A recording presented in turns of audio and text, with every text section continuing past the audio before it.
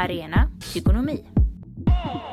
Hej och välkomna till dagens avsnitt av Arena Tykonomi.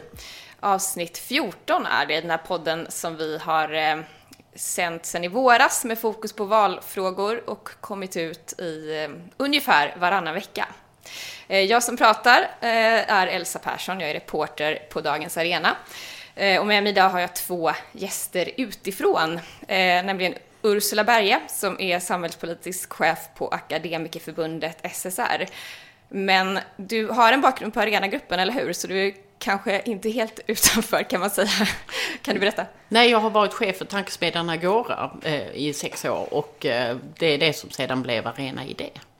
Japp, och vi har också Mattias Kroneborg som är chefredaktör på Alltinget som bevakar riksdagen framförallt. Ja, det stämmer. Och tidigare var du på Riksdag och departement, chefredaktör också, som nu har lagt ner.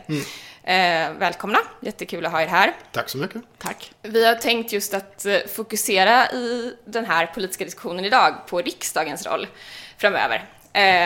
Eftersom det har sagts flera gånger att det här politiska läget vi är i nu med osäker regeringsbildning, antagligen svaga regeringar, eller svag regering, oavsett hur det kommer bli, kan ge riksdagen en ökad makt kommande mandatperiod.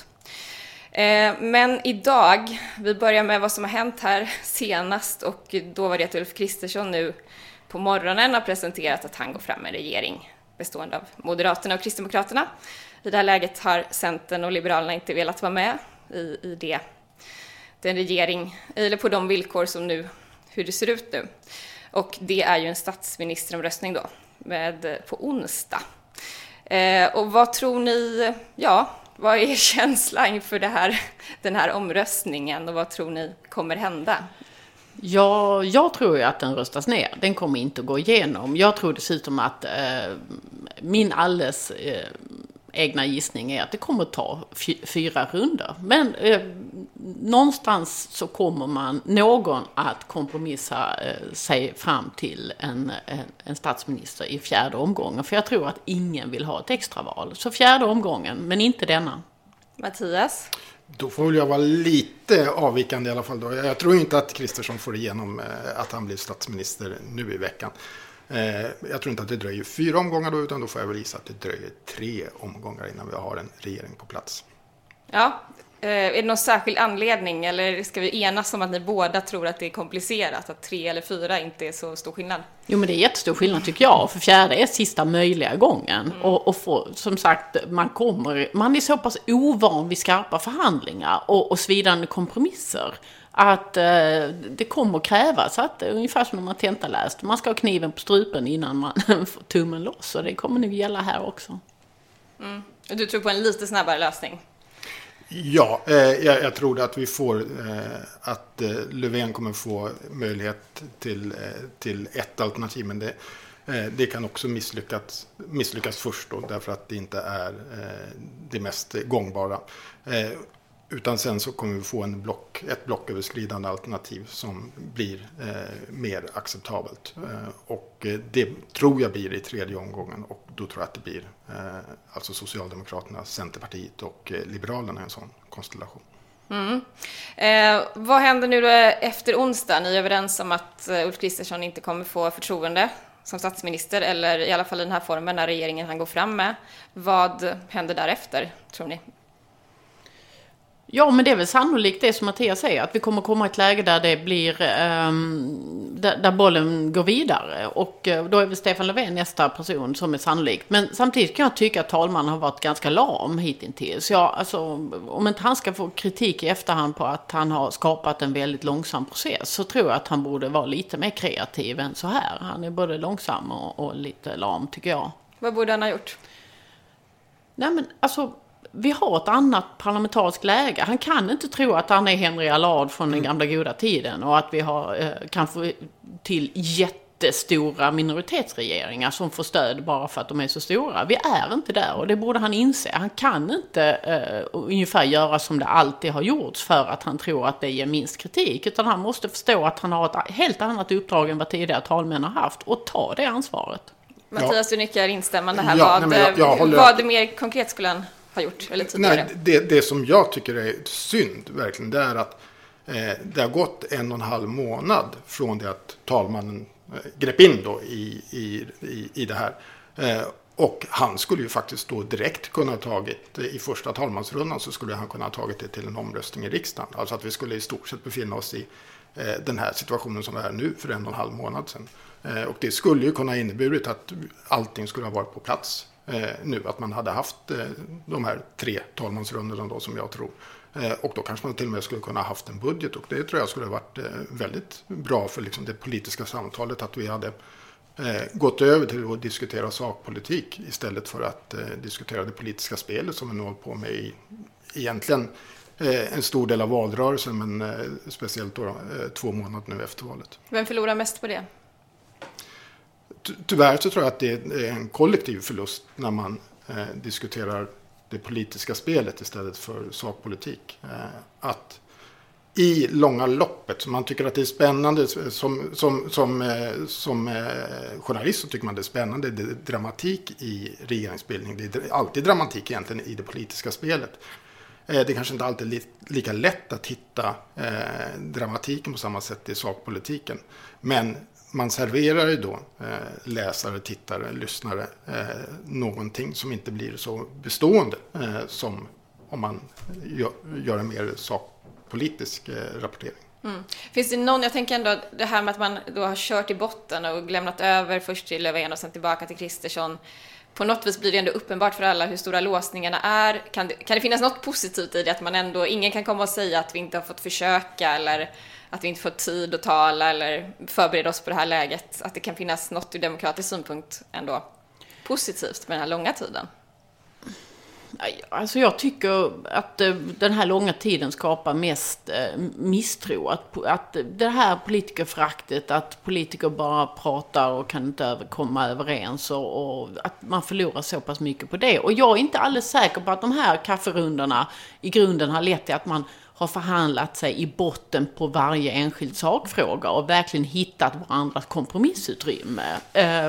Jag tror ärligt talat inte det har skett. Nu har inte jag varit inne i de rummen, men jag tror inte det, utan det har varit mer klassiska låsningar, allt från personmotsättningar till så här har vi alltid gjort och därigenom så tror jag inte den här processen har lett framåt, att vi verkligen känner som väljare att detta är verkligen förhandlat hela vägen, utan för att de har aldrig kommit till sakfrågorna, det är jag övertygad om. Jag håller verkligen med där, att hade man tidigare i processen gått till riksdagen med en statsministeromröstning så hade det skapat ett tryck och en press på partiledarna att kanske inte, pressen att komma överens såklart, det kanske man inte hade gjort ändå, det kan man ju inte veta, men det hade ju definitivt startat den här pressen att bara diskutera sakpolitik och då hade ju mycket varit vunnet. Om jag säger talmannen får kritik här då. Partierna, hur säger vi om dem? Alltså är det upp till talmannen att driva på det här, eller vad kan vi säga om hur partierna har agerat hittills, tycker ni? Ja, men partierna, alltså allt är inte talmannens ansvar. Han hade kunnat göra ett bättre jobb, det tycker jag. Men partierna är ju såklart, borde ju nu på olika sätt förankra internt i sina respektive partier, vad de nu har för olika liksom, beslutande organ internt, och på olika sätt diskutera hur långt man kan komma, vad man kan kompromissa på. Men jag tror mer det är listan över det här kan vi aldrig kompromissa om, som görs mer än listan att här har vi ett utrymme. Och jag tror att våra partipolitiker i allmänhet är lite för dåliga på de här extremt svidande kompromisserna. Och jag får inte riktigt intryck av att det är ett arbete som man har använt de här 2 månaderna till att göra. Ja, men det är alla skulder. Det är inget parti mer än något annat eller så egentligen, utan de här låsningarna är lite...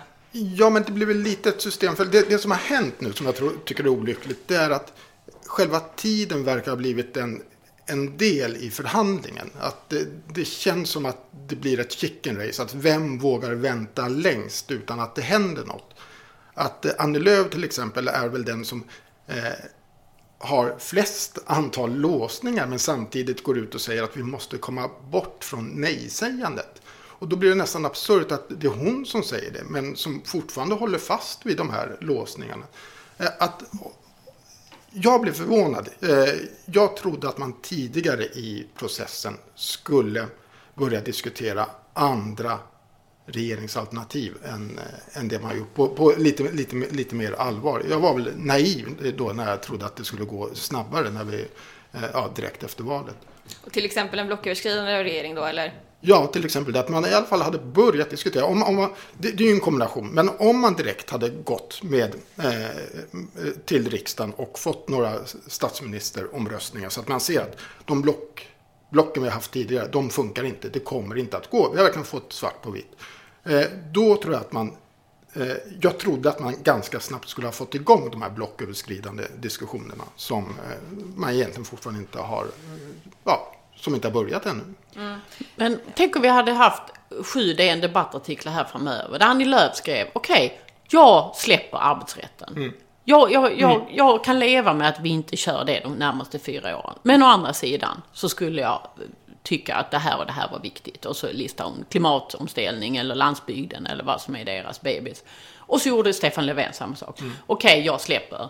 Ja, och så något annat. Marginalskatterna, liksom brytpunkten för statlig inkomstskatt eller något annat. Så att vi såg någonting hända i de frågorna. Det skulle vara otroligt spännande att lägga det landskapet. Mm. Och då blir det också att det kan bli ett ansvarsutkrävande på politikerna. Att man kan då fråga en partiledare, men nu har ju Socialdemokraterna sagt så, varför är ni inte beredda att plocka upp den bollen? Det hade kunnat leda till diskussioner som går vidare. Jo, som sagt, vi sa att vi skulle prata om riksdagen här och då blir min fråga till er alltså kommer riksdagen få ett större inflytande och större betydelse den här mandatperioden än tidigare, Ursula? Ja, så kommer det att bli. Och det är ju vi som jag jobbar på ett fackförbund, så vi som jobbar med arbetsmarknadsfrågor har ju studerat de frågorna ganska noggrant och konstaterat att det finns ju en ganska bred politisk majoritet för väldigt stora förändringar av den svenska arbetsmarknadspolitiken. Allt från lagstadgade minimilöner till ändringar av LAS och så vidare. Så där är det ju stora saker på gång alldeles oavsett vilken regering vi får, om riksdagen använder sig av den breda majoritet som finns i de frågorna. Så riksdagen kommer att få allt mer makt, hur man än ser på det. Sen kan man ju säga att den senaste mandatperioden har ju präglats av att man ändå, liksom en regering har losat i en budgetomröstning första året. Vi har haft oändliga mängder med tillkännagivanden och så vidare. Så det har ju redan varit så att det finns en massa utrymme som riksdagen har tagit sig redan den förra mandatperioden. Men utvecklingen går absolut åt det hållet. Vad säger du, Mattias, en stärkt riksdag den här mandatperioden? Ja, till att börja med så var det ju med mycket där senaste, kanske 2 mandatperioderna till och med, att man har sett att det har blivit ett ökat inflytande från riksdagen och att man kanske tänker på ett lite annat sätt också i utskotten, på gott och ont, när man försöker gå emot regeringens politik. Så att jag håller definitivt med att riksdagen har fått ökat inflytande. Det har ju berott mycket på att det har blivit 2 block som inte har kunnat diktera den politiska dagordningen själva på något sätt, utan man har varit beroende av att Sverigedemokraterna har gått in och stött endera vänstersidan eller högersidan. Mm. Vad konkret menar du när du tänker på det här med utskotten, hur de arbetar på gott och ont, sa du? Menar du de här tillkännagivanden och sånt då? Och vad är gott och vad är ont? Ja, gott är ju såklart att man får att man får ett samtal om förslagen från regeringen. Om man tänker sig, jämför med första Reinfeldt-regeringen när det var en majoritetsregering, då blev ju riksdagen ett rundningsmärke bara, och då det föds, jag menar, mycket av de politiska diskussionerna föds ju ändå i riksdagen, så att det finns ju ett egenvärde då att man har att det händer saker och ting i riksdagen. Det jag menar med det onda i så fall, om man får kalla det så, det är väl till exempel det här med det som kallas negativa tillkännagivanden. Alltså att riksdagen har gått in vid flera tillfällen och sagt åt regeringen vad man inte ska göra. Man kan ta obligatorisk gymnasieskola som exempel, att det ska ni inte föreslå för riksdagen. Alltså att riksdagen säger åt regeringen vad de inte ska göra. Det blir någon form av arbetsförbud som är väldigt olyckligt och lite sammanblandning av rollerna, att det är regeringen som ska vara den som initierar lagstiftning Och sen så är det riksdagen som står för den slutliga lagstiftningen. Men att säga vad regeringen får eller inte får göra initialt, det blir konstigt tycker jag. Så att där är det att man har nyttjat sin makt tycker jag på ett tråkigt sätt, inte kanske ondsint sätt, men ett tråkigt sätt och ett inte så konstruktivt sätt. Spelar det någon roll då hur den här regeringen vi till slut kommer se ut för hur stor riksdagen blir? För nu, mycket talar ju för en svag regering i någon form, eller kan man fortfarande tänka sig att om det blir en bred blocköverskridande regering till exempel, att då blir riksdagen inte lika viktig som den blir i annat fall? Eller kommer det vara lite oavsett hur det blir nu med regeringen som ni ser det, att riksdagen liksom kommer ta en viss roll? Ja, alltså vi är ju ganska vana i det här landet med minoritetsregeringar kan man ju säga. 3/4 av all tid som vi har haft liksom någon form av demokrati och parlamentarism i det här landet har det ju varit minoritetsregeringar. Så att minoritetsregeringar är vi vana vid och riksdagen har haft en begränsad makt även när det har varit så. Så det beror väl lite på hur stark minoritetsregeringen blir, men det beror också lite på vilken minoritetsregering vi talar om. Talar vi en rödgrön eller talar vi en blå eller talar vi en blåbrun eller vad talar vi om? Det finns ju, och det kommer ju att påverka eftersom som sagt riksdagens majoritet ser ut som den gör oavsett vilken regering vi får. Så att, och utifrån min horisont så utifrån arbetsmarknadsfrågor så är det ju en väldigt blått dominerad riksdag vi ser. Så blir det en blå regering så kommer den väl antagligen få igenom mer, i alla fall i arbetsmarknadsfrågor. Blir det en rödgrön regering så kommer den bli överkörda mer i de frågorna i alla fall. Men jag har ju inte hela spektrat, men just i arbetsmarknadsfrågor så spelar det väldigt stor roll vilken regering vi får för att, men som sagt riksdagsmajoriteten ser ut som det gör ändå. Men om man tänker sig en mer vänsterinriktad regering till exempel, kan man tänka sig en mer aktiv riksdag då som tar tillvara på den liksom, borgerliga majoritet som finns där? Ja, exakt så. Mm. Har du någon tanke där kring? Ja, lite. Jag kanske kan komplettera med någonting. Att om till att börja med, valresultatet har ju visat ett ganska stort steg högre ut. Alltså att folk som tidigare har röstat på Miljöpartiet har gått till andra sidan blockgränsen och likaså en del socialdemokrater och även en del borgerliga väljare har då försvunnit ännu längre från, eller gått ännu längre till höger så att säga, hamnat hos Sverigedemokraterna. Så att det har ju skett en högersväng i väljarstödet.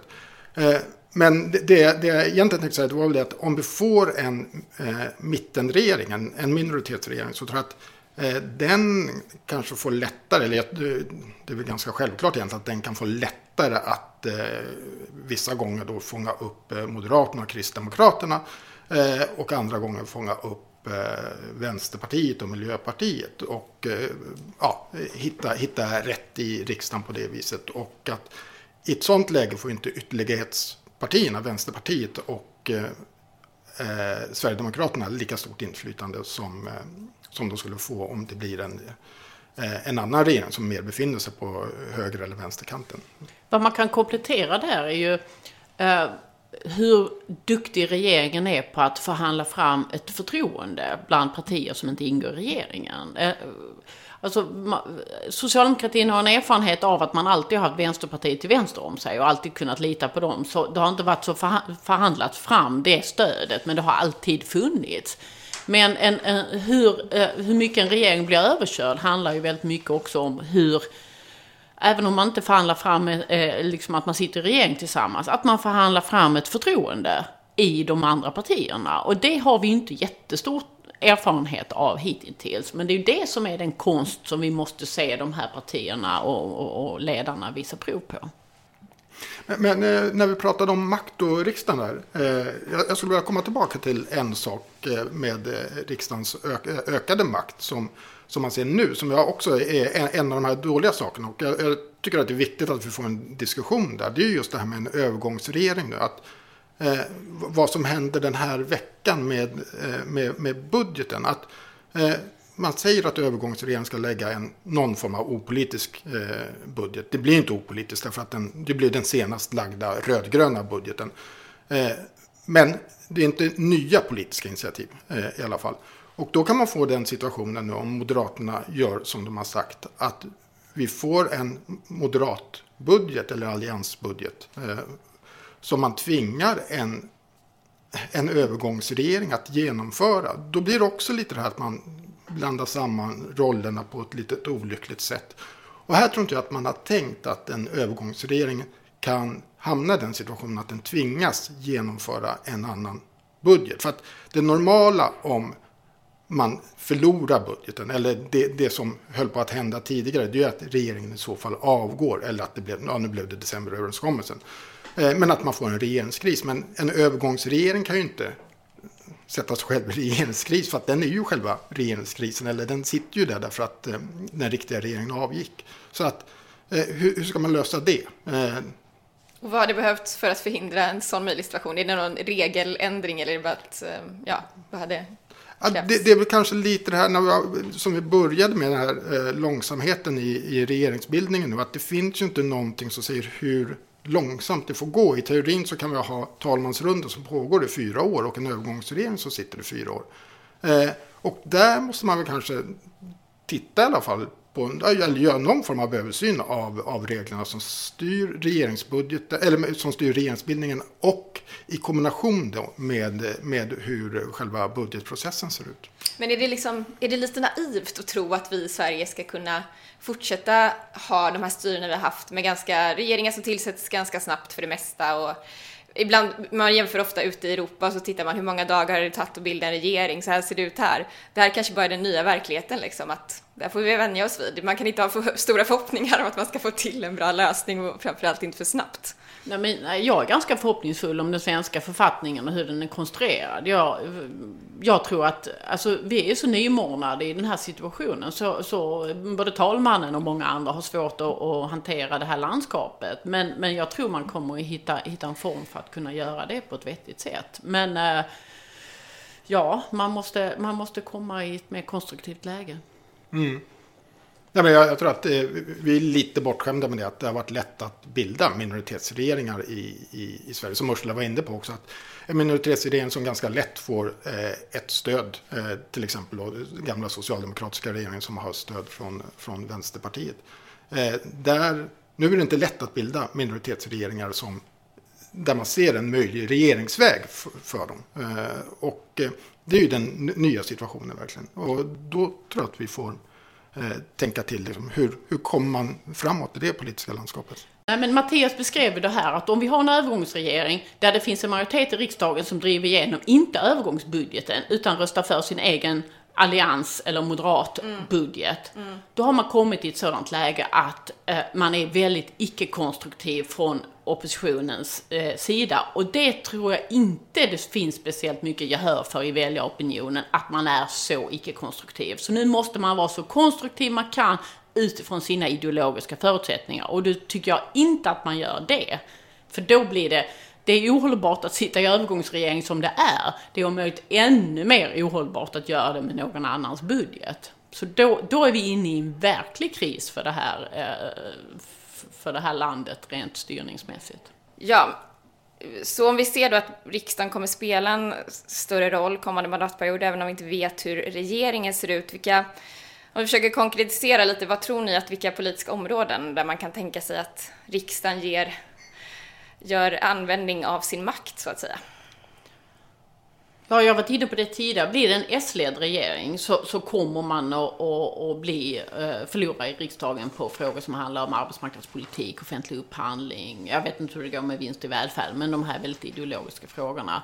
Blir det en alliansminoritetsregering så tänker jag att det finns frågor som handlar om socialförsäkringssystemet och så vidare, där det finns en majoritet för att inte till exempel på olika sätt förändra i a-kassan och socialförsäkringssystemen och så vidare. Så att det blir väl i sådana frågor jag har lite svårt att se hela landskapet. Sen finns det ju frågor som det inte kommer att hända saker och ting i, eller där man inte kommer att låsa sig. Och det är ju som försvarsfrågor, utrikesfrågor, där man har med försvarsberedningen och så vidare väldigt breda och stabila majoriteter. Du räknar in SD då till exempel i det här med socialförsäkringsstödet för att inte göra förändringar där. Ja, bilden av Sverigedemokraterna är att det är ett allt mer högerparti och så vidare. Men samtidigt så är det ju så att de har ju, vad det gäller till exempel a-kassan och sjukförsäkringssystemet och så vidare, så har de ju förslag som bygger mer på en generell välfärd och så vidare, som gör att de inte kommer gå fram med väldigt stora förändringar av de systemen, är min bild i alla fall. Ja, men jag tror också sjukförsäkringen, att de lite svängde åt det hållet inför valet. Liksom. Ja, Mattias, vad tror du? Liksom, vilka politikområden, vilket sätt att utöva makt som riksdagen? Jag tror att lite det som Ursula var inne på, att där vi redan har haft en tradition av breda uppgörelser, det kommer ju definitivt fortsätta. Alltså pensioner är väl ett väldigt bra exempel med pensionsgruppen. Men jag tror att man kommer förhandla mer i utskotten, men man kommer också tillsätta just sådana här fler tematiska grupper då, för att försöka få hållbara lösningar. Typ den som är med pensionerna. Sen så som den här SNS-rapporten som jag har nämnt har varit inne på, med mer eller fler kommittéer, alltså parlamentariskt tillsatta kommittéer, där tror jag väl att det kan ske en hel del nya samarbeten, och flera partier har ju nämnt migrationsfrågan som ett exempel där man vill ha en sån utredning. Vilka partier har finns det särskilda partier som kommer driva det här riksdagssamarbetena mer? Ja, jag tror ju att de partierna som är i närmast mitten har ju mest att tjäna på de här breda uppgörelserna, för att de har ju av naturliga skäl lättare att kompromissa, och då hittar man ju mandatmässigt många som står bakom ett förslag som kan leva, eller att sluta en lagstiftning som kan leva under längre tid. Mittenpartierna helt enkelt. Och då i dem så räknar även Socialdemokraterna, Centerpartiet, Liberalerna och många gånger Moderaterna också. Och det man kan lägga till där, det är att partier som verkligen gör ett gediget jobb i riksdagen, som lägger budgetmotioner som faktiskt håller ihop, utan att nämna några namn, så har vi väl sett liksom partier som lägger ganska undermåliga budgetmotioner. Så partier som verkligen tar arbetet seriöst, alltså när fakta biter, när man verkligen har sakfrågorna och faktan bakom sig i sina förslag och lägger helgjutna alternativ, de kommer ju, alltså det våras ju för mer seriösa partier och mer seriösa riksdagsledamöter, att de verkligen jobbar igenom det här och inte bara slänget kastar ur sig standardmotioner om ditten och datten och så vidare. Du var inne på den här SNS-rapporten som jag inte har hunnit nämna än, men det handlar alltså om Studieförbundet Näringsliv och Samhälle, SNS, som är förkortningen, en studie där med några statsvetare som skrev en rapport förra året under ledning av Johannes Lindvall om hur politiska maktutövandet har förflyttats till att ligga mer hos regeringen över en lång tid nu. De skrev en debattartikel här nu i september, så det var aktuellt. Det är aktuellt här igen med den här regeringsfrågan, där de menar att man måste flytta tillbaka mer makt till riksdagen, och att de menar att det i sig skulle minska de här låsningarna som finns. Då skulle det bli mindre attraktivt att sitta i regering, vilket skulle göra att man har lättare att komma överens, för man vet att man kanske får inflytande ändå. Och några av de konkreta förslagen de pekar på är ju att man ska ha, fler breda parlamentariska utredningar. Det är kanske utredningsväsendet som har flyttats mer till expertregeringsnivå under en lång tid, och mindre makt hos regeringen över budgetprocessen, och att man ska säkra inflytandet i EU genom EU-nämnden då, att riksdagen och inte bara regeringen har makt över EU-frågorna. Och min fråga till er då, vad ser ni på det här förslaget? Jag tror man måste göra, alltså generellt sett så tycker jag de har väldigt många poänger med sina frågor. Men vad gäller till exempel förslag med parlamentariska utredningar, den senaste stora vi såg var socialförsäkringsutredningen. Den ledde ju till ingenting. Alltså, jag överdriver lite, men väldigt, väldigt lite.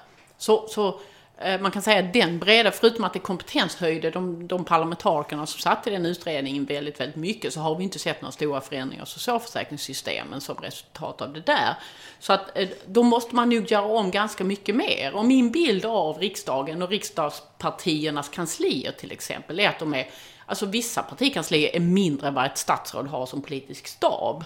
Alltså det finns ju otroligt lite resurser att ta över det ansvaret. Och de har ju andra förslag i sin rapport som till exempel handlar om att regeringskansliet borde vara mindre. Och det kan jag hålla med om som jobbade i regeringskansliet på 90-talet. Att det är oändligt mycket större nu. Och då kanske man ska flytta över resurser från regeringskansliet till riksdagen.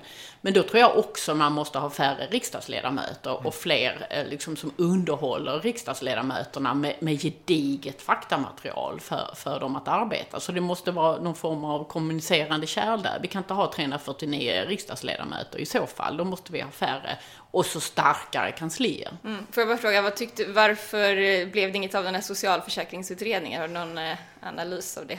Nej, men jag tror att det handlar om vad man orkar gå fram med och vilka majoriteter som finns. Det var väldigt, väldigt stora frågor och väldigt, väldigt känsliga frågor. Men ja, det är väl en annan podd kanske. Så att det var en bred... Ja, det hjälpte inte där att det var den här breda sammansättningen? Nej, inte i det fallet i alla fall. Ja, Mattias, vad... Jag tycker det är en jätteintressant tanke det här med färre riksdagsledamöter. För att det är verkligen kommunicerande källa. Man kan inte bara bygga upp tjänstemannastaber i riksdagen med så många riksdagsledamöter. För att nu har man just det problemet att när det är så lite utredningsresurser i riksdagen så blir ju många riksdagsledamöter själva det blir mer tjänstemän av dem än politiker. Alltså att de får sätta sig in i så många ärenden. De har inte hjälp i sina partikanslier. Därför att partikanslierna organiseras ofta som att det är talespersonerna som får den här stabshjälpen. Medan enskilda riksdagsledamöter som inte är de mest namnkunniga, de står utan hjälp. Och då måste de ju sätta sig in i alla ärenden själva. Att det blir mycket administration, mycket läsa in material där de skulle kunna kunna jobba på ett annat sätt. Att man hade färre ledamöter som verkligen är politiker och tar de politiska besluten. Men som får hjälp då av tjänstemän i partigruppen här i riksdagen. Det tror jag definitivt skulle vara en bra väg. Och öka riksdagens makt då generellt som de här statsvetarna förespråkar? Ja, alltså att om vi ska få att det demokratiska systemet ska fungera på ungefär, att vi ska komma fram ungefär på samma sätt som vi har gjort tidigare och vi vet att vi får svagare regeringar, då måste vi få en starkare riksdag. Så förslagen där, de konkreta förslagen, är de bra? Ja, det tycker jag. Sen så, jag kan inte politiken så bra, men en fundering där är att nu är EU-politiken öppen på det viset att vi har öppna sammanträden i EU-nämnden. Om riksdagen ska få mer makt där, då kanske man förlorar lite av den där öppenheten, för att då kanske man inte är beredd att visa vad man tycker i förhandlingsspelet på samma sätt när det blir mer ansvarsutkrävande än vad det är nu. Mm. Nej, det har väl till sakens definition att EU-medlemskapet har inneburit större makt för regeringen. Men är det liksom en demokratisk fråga? Handlar det mest om att vi ska få saker gjorda och ett effektivt system? Eller finns det någon demokratisk aspekt i det? Att det här med att då flytta tillbaka lite makt till riksdagen är faktiskt en fråga om demokrati och liksom förankring hos väljarna och en politik närmare dem som väljer. Alltså jag tycker det viktiga är att vi har legitima, förankrade politiska system. Och det gäller såväl den exekutiva makten i form av regeringen och riksdagen. Så att alltså, demokratin förstärks när makt flyttas till den enhet som har legitimitet. Och idag har regeringen försvagad legitimitet, men riksdagen är inte i det läget där de har väldigt stark legitimitet, skulle jag säga nu. Och det beror väldigt mycket på att vi har väldigt anonyma riksdagsledamöter. Vi har riksdagsledamöter som Mattias var inne på, som har ganska lite makt, som får vara liksom sina egna politiska staber och göra allting. och säga att vi har en av västvärldens största parlament. Av vilket skäl då? Liksom, när liksom, det är snudd på att representanthuset i USA är liksom mindre än den svenska riksdagen, och det blir någonting underligt där. Fick vi istället starkare parlamentariker med en egen röst, egna staber och egen styrka, så skulle det ju utan problem stärka demokratin och flytta makt dit. Men så länge det ser ut som det gör nu skulle det ju försvaga demokratin, skulle jag säga, för att de är så pass svaga.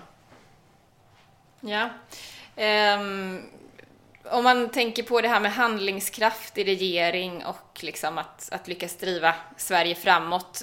Du, Mattias, du nämner en eventuell mittenregering som du ser som troligt. Ursula, du verkar inne på att det är viktigt i alla fall att komma framåt och kunna ha, även om man får kompromissa mycket, så får man bara helt enkelt bita i det sura äpplet och liksom komma till beslut. Jag tänker, i ett längre perspektiv, ser ni någon risk med ett läge där det blir liksom en mittenregeringar, fokus på kompromisser, fokus på att ge med sig på olika punkter, att det blir liksom osynligt för väljarna vad de olika partierna står för, blir allt en stark mitt med konsensus, och att det liksom i sig blir, dels väcker misstro, sen kan man ju hävda att det väcker misstro nu då när inte vi har någon regering, men att det i sig skulle kunna vara destruktivt också. Jag tror det scenariot i ett läge där vi får en stor koalition, det vill säga när man har både till exempel Socialdemokraterna och Moderaterna i en och samma regering. Det är grumlade ideologiska landskap, men så länge det finns alternativ, både på högersidan och vänstersidan, eller om man nu har någon annan skala man röstar utifrån, så länge det finns alternativ så tror jag att det stärker demokratin att hitta andra modeller, och att blocköverskridande regeringar per definition inte minskar den demokratiska legitimiteten. Men som sagt, skulle alla partier ingå i en regering förutom Sverigedemokraterna, så skulle det försvaga demokratin, för då hade inte den där väldigt tydliga vänsterväljaren ett alternativ att välja något annat än ett regeringsparti, och den tydliga högerväljaren som inte vill rösta på Sverigedemokraterna skulle inte heller ha ett alternativ. Det skulle vara ren katastrof. Men någon mindre mittregering där olika alternativ fanns, det tror jag skulle stärka demokratin som det ser ut nu. Och jag tror att man får jämföra lite med vad vi har haft nu då. Då har det varit 2 block som man har röstat på. Att det har varit paketlösningar. Att det kan ju mycket väl... Man kan verkligen argumentera för att det är mer demokratiskt att ha en situation där man efter ett val börjar förhandla om hur en regering ska kunna se ut utifrån det parlamentariska läget, än att man på förhand försöker bestämma hur regeringsalternativen ska se ut, som det har varit med blockpolitiken. Så att jag tror att det kan bli berikande för demokratin. Om vi ser framför oss den här mittenregeringen då, vi antar att en sån kommer ske på något sätt. Jag vet inte om du tror det, Ursula. Tror du på att det landar i någon typ av CS? Ja, och kanske att jag tror på att man inte letar väldigt systematiskt efter väldigt, väldigt brett parlamentariskt stöd, utan man istället, alltså att man företräder majoritet i riksdagen, utan istället att man inser att men det är lite lex Vänsterpartiet och Miljöpartiet. Vem vann mest på att vara i regering respektive utanför regeringen?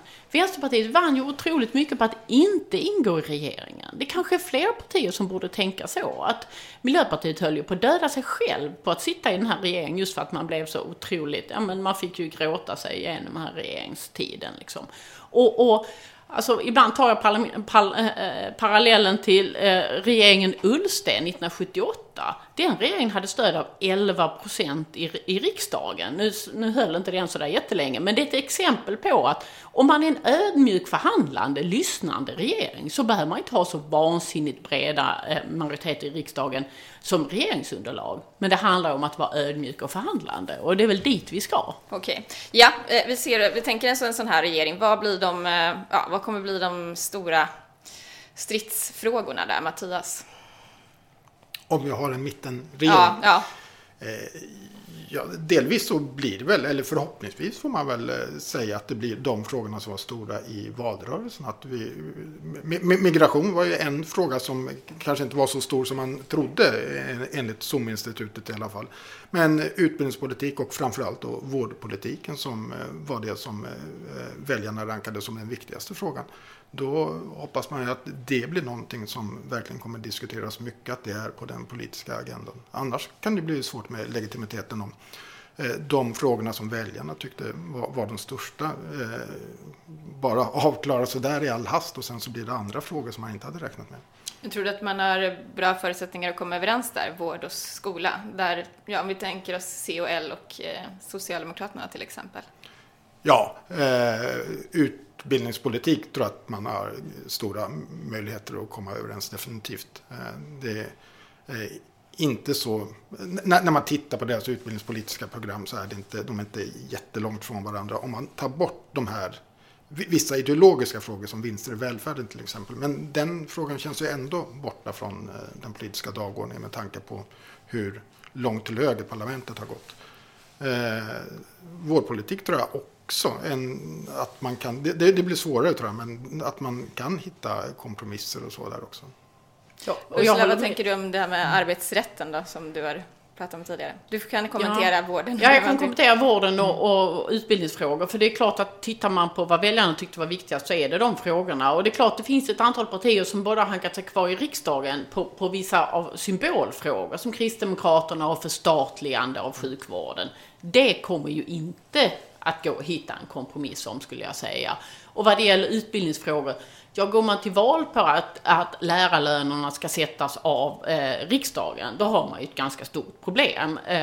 Men mycket symbolfråga är ju sådär, ja men ska man ha betyg i 6:an eller 7:an eller till och med i 4? Alltså det är väldigt mycket symbolfrågor. Jag håller med Mattias om det, att där måste det gå i de här stora frågorna som heter vård, och skola och omsorg, som verkligen väljarna tycker är det absolut viktigaste. Så är inte, alltså om man bara tar bort sina symbolfrågor och fokuserar på kärnan och det som är centralt, så tror jag det går att hitta kompromissutrymme. Ja, vad det gäller arbetsrätten, så tittar man på hur de politiska partierna går till val på den frågan, så går i alla fall allianspartierna fram med 4 olika varianter på hur man ska ändra till exempel turordningsreglerna i LAS.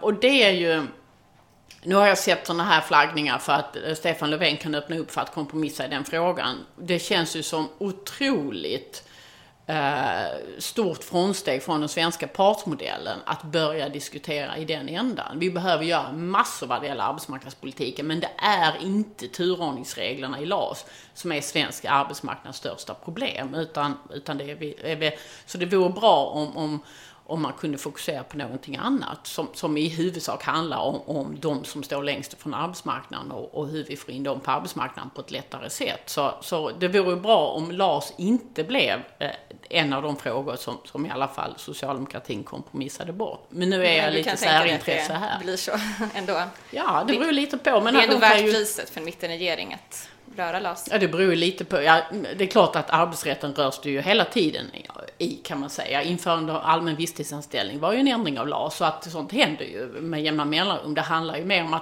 att hela turordningsreglerna, strejkrätten är också uppe till debatt av olika och är på remiss nu.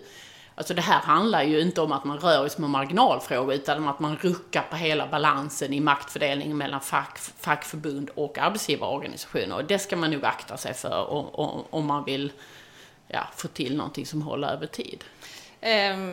Ja, om vi tittar framåt lite, jag tänker också om vi förutsätter att både i riksdagen och kanske i en regering att det blir någon typ av mittensamarbete, eller att det blir lättare att få till och driva frågor där. Vad blir liksom rollen den här mandatperioden för till exempel Vänsterpartiet och Sverigedemokraterna i ett sånt läge där de inte har någon regeringsmakt?